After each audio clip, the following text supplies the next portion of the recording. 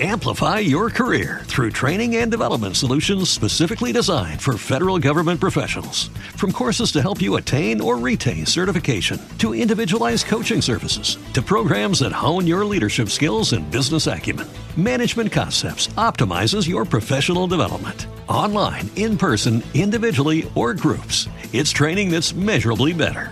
Learn more at managementconcepts.com. That's managementconcepts.com. Blog Talk Radio.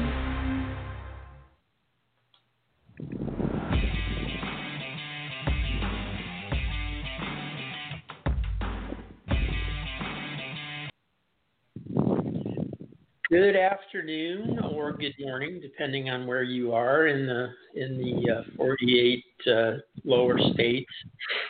This is Michael Vandervoort, and it is May 14th, and we're doing a daytime show for the first time in a while.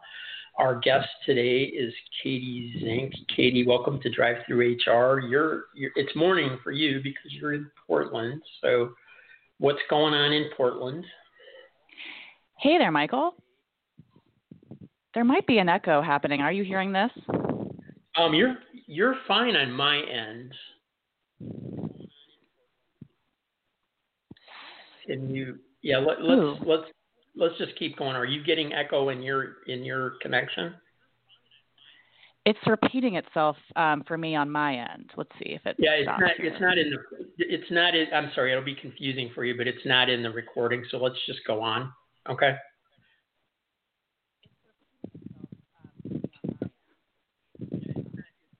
Katie. Hey there, Michael. Can you hear me?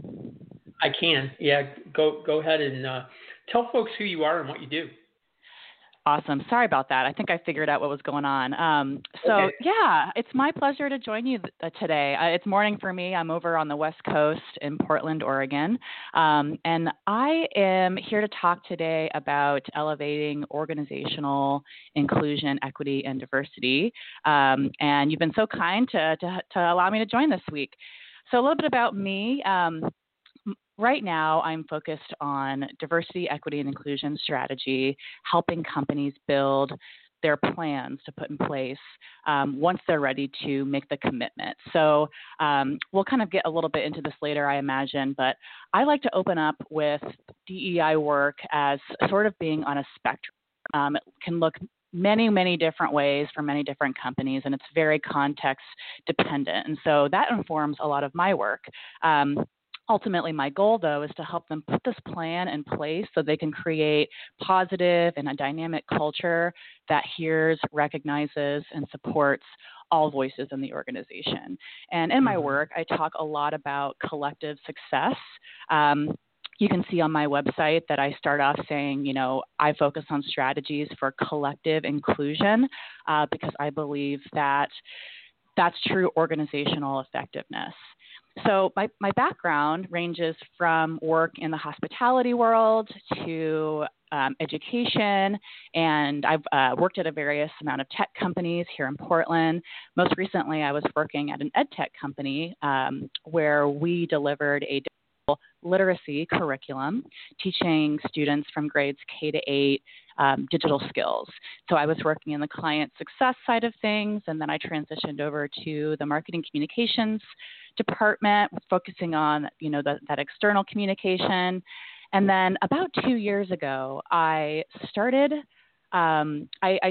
into the chair position of a diversity and inclusion committee that one of our employees started right around 2017, right after the election. And I was a member of the committee for a year. It was a really frustrating time, though. We didn't feel very productive. We didn't have a plan. We were kind of just project managing our way through this work and trying to understand it at the same time. And so about a year later, I decided, I actually feel pretty confident discussing these issues. I think I can have an impact. My education is in women and gender studies, and I've completed a lot of coursework in racial studies, ethnic studies. So I love talking about this stuff, and I feel like I can really help. So I ended up stepping into the leadership role of this voluntary committee. And for the last 2 years of my time there, I led the committee. And I absolutely loved it. It was the most rewarding part of my job. And so about a year ago, I realized, I have this entrepreneurial kind of, I feel very entrepreneurial. I feel like I want to explore this in my career. And I feel like right now, especially in Portland, this work is gaining a lot of traction. A lot of organizations are realizing how important it is to have a visible commitment to diversity. So about 2 years ago, I decided that's what I was going to do, and I created my business, and I've now launched a signature consulting program, and it's called the Collective Culture Model. And so that's where I actually kind of step in as their strategist and guide their way through creating their first year strategic plan for their very first, commitment to this initiative. And because what I've found is that more and more companies know it's important. It's not really having to sell understanding what it is or that they need it. They know it is important and they want to show this and demonstrate this. They just don't know what to do. And so, it's helpful for me to step in as kind of a third party or an objective lens and guide them in a very structured, familiar way. It's strategic planning, which many of us, do regularly.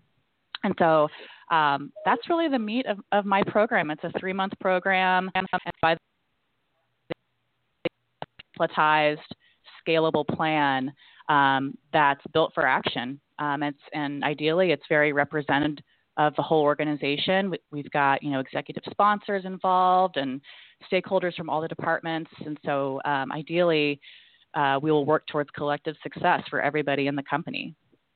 Okay. I have a couple short questions. And then, so the first one is, I found it interesting, and it seems like these things grow. So you use DEI versus just diversity, or just inclusion, or D&I, which you see a lot. So you've included equity, and I mean that makes sense. But how did you decide to describe, kind of the summary of your practice as diversity, equity, and inclusion, and how are they different?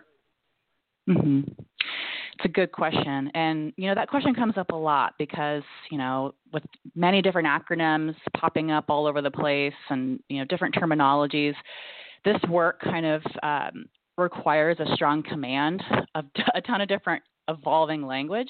And so you'll hear, some practitioners even start with EDI or with IDE, or even, I've seen JEDI, I've seen JEDI out there to include justice, and I've seen DIBS to include diversity, inclusion, and belonging. So kind of what I mentioned earlier, that it's very context specific to what that organization is striving for. I definitely am guilty of kind of using a lot of different ways to reference it. So to your question about equity, and I can reference one of my favorite thought leaders who lives here in Portland, who has a fabulous TED Talk about why equity needs to be in the work. Because you can think about it this way. Diversity is being invited to the party, but inclusion is being asked to dance. So equity is then the third component where we need to have holistic consideration for everyone where they are in their life. We need to be meeting people where they are if we're to solve for every issue. We need to be centering those who have been the most historically marginalized, in their work, in their experience, in their day-to-day, and also generationally. So equity just really gives a nod to, yes, equality. It's a little bit like equality, but it's even more specific to the fact of centering people who have been the most marginalized, needing that support, because the outcome will be that everybody benefits. And so you'll see equity come up a lot more as actually the most important component of this work, whereas yes, that's what we're all here to achieve, but we can't really do that authentically without a focus on equity work. Yeah, and you also use on your website a lot the term actionable DEI. Is that a definitional thing for you, or I guess you would think DEI should be actionable anywhere, right? But maybe not, because some companies don't get it. How did you come on that idea, and what does that represent for you in terms of your practice? Mm-hmm. Yeah. So my message that I'm really trying to get in front of people is why strategic equals actionable. And that might seem like a completely obvious thing to say, but I've seen a lot of companies kind of take this check the box approach. They will try to do kind of some one-off or fragmented efforts to show that they're committed. And all that, I fully believe is in good faith, but it's not really, and it's not an effort that everyone in the organization will be on the same page on and be able to articulate equally. And so I'm very much of the belief that before any doing or acting, there really needs to be common ground and total understanding of what's needed in that context. And so many of us, are wired to want to take action often well before we really understand what we need to do. So this really calls for like an immersion of self-education, individuals really going deep and getting real with, coming to terms with some of their own privileges and some of their own experiences and inherent and unconscious biases that we all have. So that work really needs to happen first before we can just, do these grand, gestures of this work, because it just won't come across as authentic. But of course, action is what needs to happen in the end result. So I guess when I say actionable, I mean there just really needs to be an intentional plan, and there needs to be data to prove what's needed in the organization first. And there needs to be, involvement from everyone in the organization. It's an organization-wide effort. And some of the myths that I hear are that it should, you're an HR practitioner, our listeners are, it probably is falling on their shoulders right now in their individual companies. And I'm of the belief that that's really not fair. I mean, it's a lot of people that are flexing their skills and involved in this work clearly already have full-time jobs. And so it kind of is everybody's job. It's not one person's job. And so my program kind of steps everybody through, bite-sized actions they can all take. But ultimately, there really needs to be, clarity on what are the problems we're trying to solve and how. And then, even before that, it's just getting really observant. I write a lot about this, is how to start noticing what's going on at work and how to use that, what I call DEI lens or equity lens is used a lot in the space. Approaching everything you do with that lens. And then once you kind of get comfortable doing that on a regular basis, little actions will emerge that you can take. Being an effective ally is an amazing action that people can start becoming more comfortable doing. Becoming more culturally competent is, that's a massive skill to learn if you're new to it. That would be a fantastic action folks can take. But ultimately, I think getting immersed in it, self-educating is the best first action one can take, and, develop those skills around empathy and develop active listening skills, spur conversation with folks on these subjects, but really just try to, quiet your mind and be present and listen during the conversations. And you'll probably learn something. You'll probably learn an action just from that one conversation that you can take. Awesome. So this is like every time I talk to somebody that does what you do as kind of their main HR related, skill set, this question comes up in my mind, and that is that diversity and inclusion, it's been through all kinds of iterations, and like yours with DEI, seems like another one, and you could equate that to LGBTQ, where they, now it's LGBTQIA, it just kind of keeps growing to encompass more and more. And all this stuff is aspirationally great for an organization and for individuals. And many companies strive to drive, these efforts. And yet our society, and I'm going to drag in the news, a little bit. Our society struggles with this, and it's the individuals. I mean, there's groups, and clearly I don't want to get into politics, but we've got like the people who want everyone to wear masks versus people who are, somehow a mask is an extreme violation of their civil liberties, which I don't get, but a lot of people seem to be on that bandwagon. And then we've had, the shootings of folks in Ahmaud Arbery and others, just in the news this week, and Amy Stevens, who was involved in a case at the Supreme Court, and I don't think they've ruled yet, about transgender issues in the workplace. There's a lot of stuff in the news where we don't deal with this stuff well as individuals. You mentioned empathy. How does an organization aspire to do this kind of really good work and yet deal with all these kind of, individual biases and opinions and stuff? How do you help them with that? Mm-hmm. Mm-hmm. Yes. And I'm glad you brought that up, because I think that we're all still kind of writing the narrative of what to do from here, with COVID related stuff, with the violence that's happening still. And everyone, kind of works through this and copes individually for sure. And, as an organization, you want to do what's best for the company. You want to do, what's best for the collective good. And, I talk a lot about prioritizing people over profit. And I was interviewing a friend of mine recently who, we talked about how to unify amongst difference. And it felt like a very big question to tackle. But I think that what you said, I loved how you bring up distinction between individual and collective. Is, my program, the Collective Culture Model, is sort of inspired by this distinction, because they're neither are better than the other, neither is wrong, neither is right. I mean, it's important to have individualism. It's important to have collectivism. I designed my program to honor the good of the group, the collective best, the collective success. And so, we're all going through this thing right now. None of us can ignore this. We're all trying to cope and stay sane, with these different crises popping up, feels like every day almost.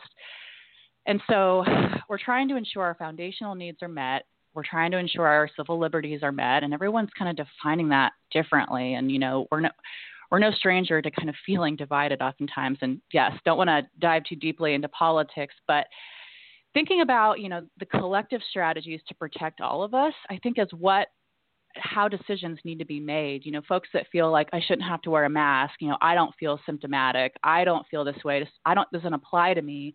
Unfortunately, I just feel like that's what's holding back moving forward, because, social distancing, for example, is a tactic honoring collective over the individual.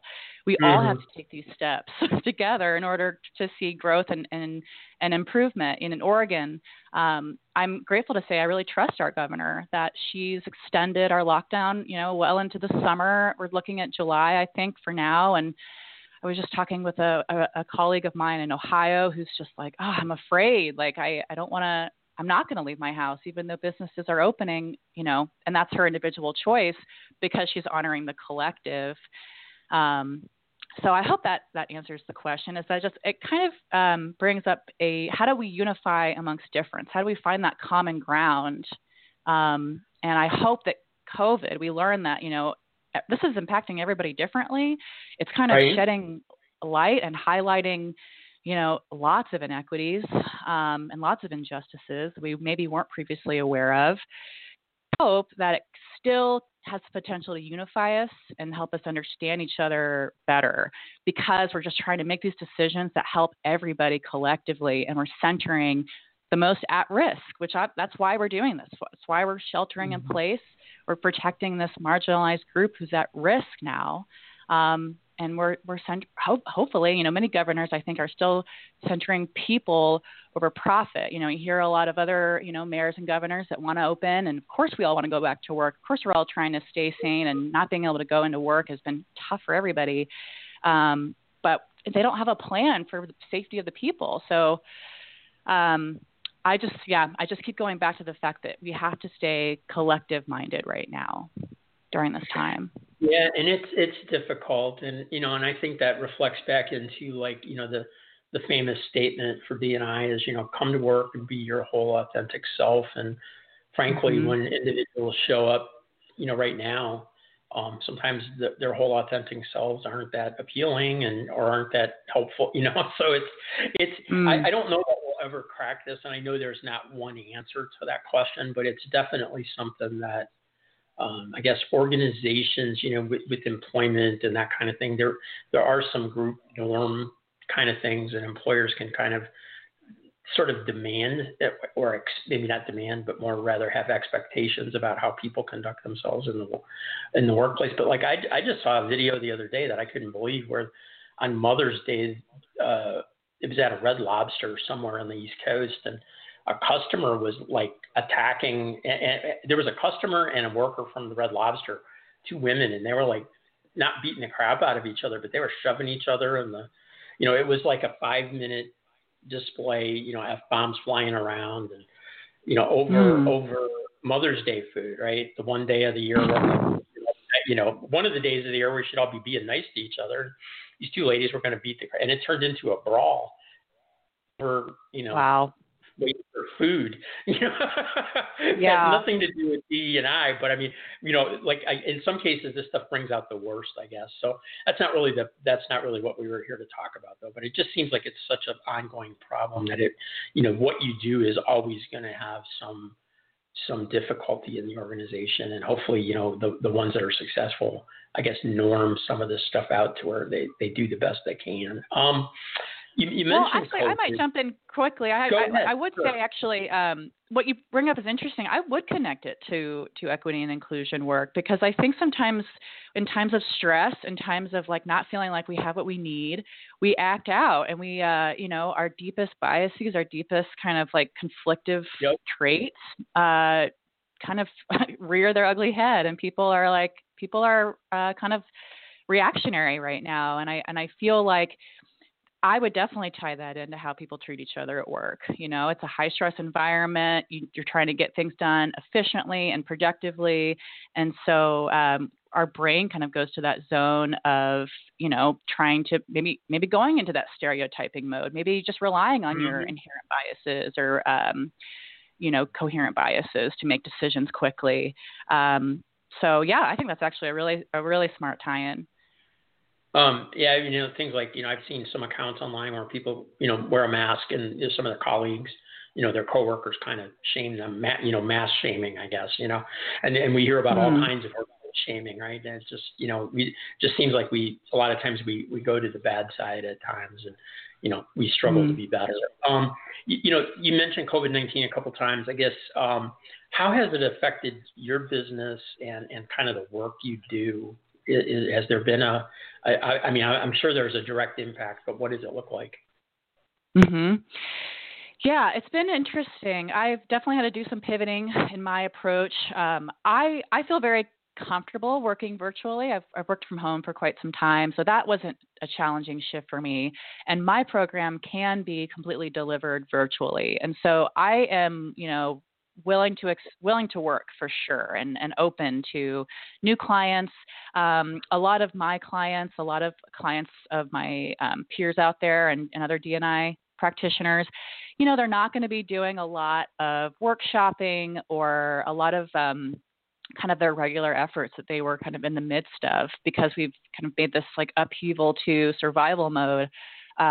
It's unfortunately been a challenge to justify spending time with this stuff. And so, a lot of D&I practitioners are out there saying this is the most important time to not let this stuff go on the back burner. But I was talking with, a client of mine and a good friend of mine. She says it feels like it's pulling teeth. Their strategy is to meet quarterly, and it was a kind of a coalition or a committee that I helped. Right now they're down to about 4 people attending. So it's just hard to like assign things out, get the work done. They have some sort of, they have a really nice amount of like sustaining programs and employee resource groups that I help them build that are, running really easily because they're already in place. But, bringing in outside speakers is challenging right now. Companies aren't going to be bringing in outside consultants, I don't know when, honestly. But, resources and policies and practices, this is a really good time to revisit those things. So my client was able to just roll out a brand new hiring manager kind of document to help with structured interviewing, structured hiring practices, to lend themselves to equitable hiring practices. They're on a hiring freeze, but that actually maybe is a good time for them to take a breath and be proactive about creating these resources. So there's a lot of stuff that we can definitely keep doing. It just might look a little bit differently. So I have a role model that told me, as long as you stay true to your point of view, just know that your method of delivery will change. and this is like a perfect time this is just like, yep, this is that time now. Virtual events are becoming the norm already very quickly. So for me, I'm feeling optimistic still. I'm feeling like this is a really good time to build relationships and be there for people, and just hear what they're going through, because, we don't have a manual for this stuff yet. And, trying to put out resources to help people during this time is really, really good, but we're all kind of just on uncharted territory. And I just want to be very present to listen what organizations are needing and centering that, and then kind of develop content to go forward. Next month I'm focusing a lot on being inclusively during. And so like some of the questions I'm kind of throwing out there are, how are organizations creating opportunities to listen to their employees right now? And then, what are they doing with the information? And then, thinking about crisis response communications. I talk a lot about kind of measures for success of this work, and not everything is completely cut and dry measurable, but there is a lot that is. I think moving forward, we're going to have a lot of potential to have, what I call a responsive category for measuring these efforts. So trauma-informed readiness efforts is what I call this. So this is really going to spark a need to have, crisis response plans, empathetic layoff plans, and, communication plans for when these external injustices are happening, like what happened, with the violence and the shootings. Our employees are going to want to know that our leaders are there for them and are communicating to them and holding space for them.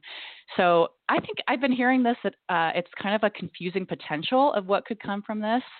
In many ways, like life will never be the same. And I kind of hope so. I kind of hope we can shed some of the stuff that we don't need anymore after going through this.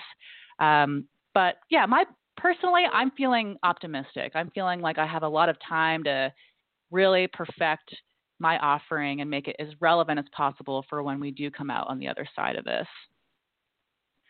Yeah, we have slightly under 3 minutes left. And so I had a few more questions for you, but we're not going to get to them. So we'll have to do another show, sometime down the road maybe. But like I saw that I think it was Uber. Yeah, it was Uber laid off 3,500 people this week on Zoom, and they were doing like 3-minute calls, right? And, ordinarily I would kind of roast them for that decision, but in this circumstance, I think I would have allotted more than 3 minutes, but, in this circumstance that's probably the best they could do. And at least they didn't just send an email. It doesn't mean we lower our standards, but, when we're talking about empathy and stuff, I think the speed and the pressure of trying to respond and make decisions, we're really under the gun, and it makes it hard to do these things, in the way with some of the values that you hold for work. Anyway, that's more of a comment than a question. With our last couple minutes, any final thought, which would give you about a minute for that, and then we'll find out where people can reach out to you. Final thoughts, really.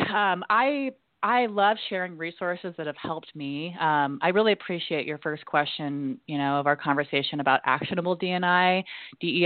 And so I'd be happy to share a couple resources that have helped me if we have time for that. Just kind of authors and kind of other thought leaders that help folks get really immersed in this stuff.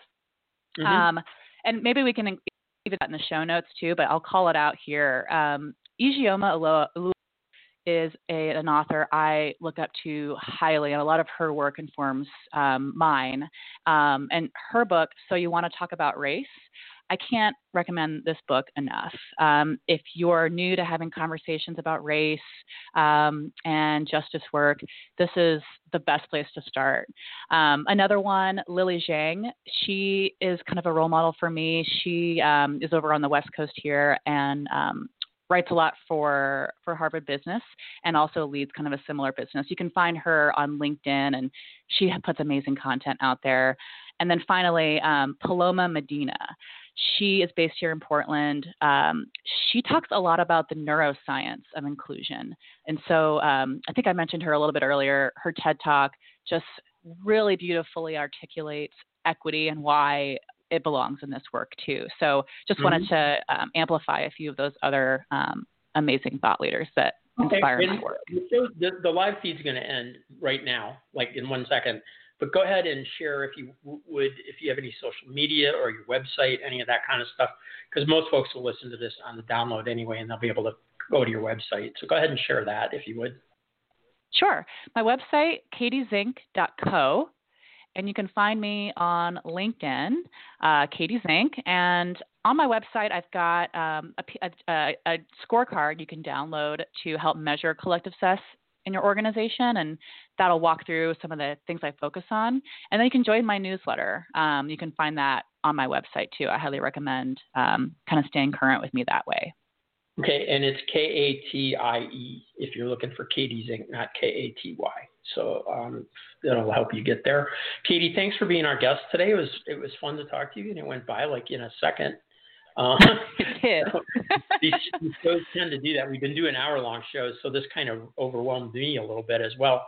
But great content, and appreciate a chance to get to know you. Stay in touch, and hopefully this will be a good show for you. Thanks for being our guest. I really appreciate it. Thanks for having me, Michael. I'm going to go ahead and end the episode. Everyone have a great week, and we will talk to you next week. Thanks, Katie. Have a great day. Bye. Bye.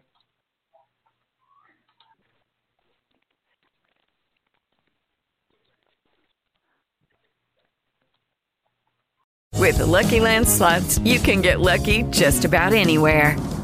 This is your captain speaking. We've got clear runway and the weather's fine, but we're just going to circle up here a while and get lucky. No, nothing like that. It's just these cash prizes add up quick. So I suggest you sit back, keep your tray table upright, and start getting lucky. Play for free at LuckyLandSlots.com. Are you feeling lucky? No purchase necessary. Void where prohibited by law. 18+ terms and conditions apply. See website for details. Hello, it is Ryan, and we could all use an extra bright spot in our day, couldn't we? Just to make up for things like sitting in traffic, doing the dishes, counting your steps, all the mundane stuff. That is why I'm such a big fan of Chumba Casino. Chumba Casino has all your favorite social casino-style games that you can play for free anytime, anywhere with daily bonuses. That should brighten your day a little. Actually, a lot. So sign up now at ChumbaCasino.com. That's ChumbaCasino.com. No purchase necessary. VGW Group. Void where prohibited by law. See terms and conditions. 18+.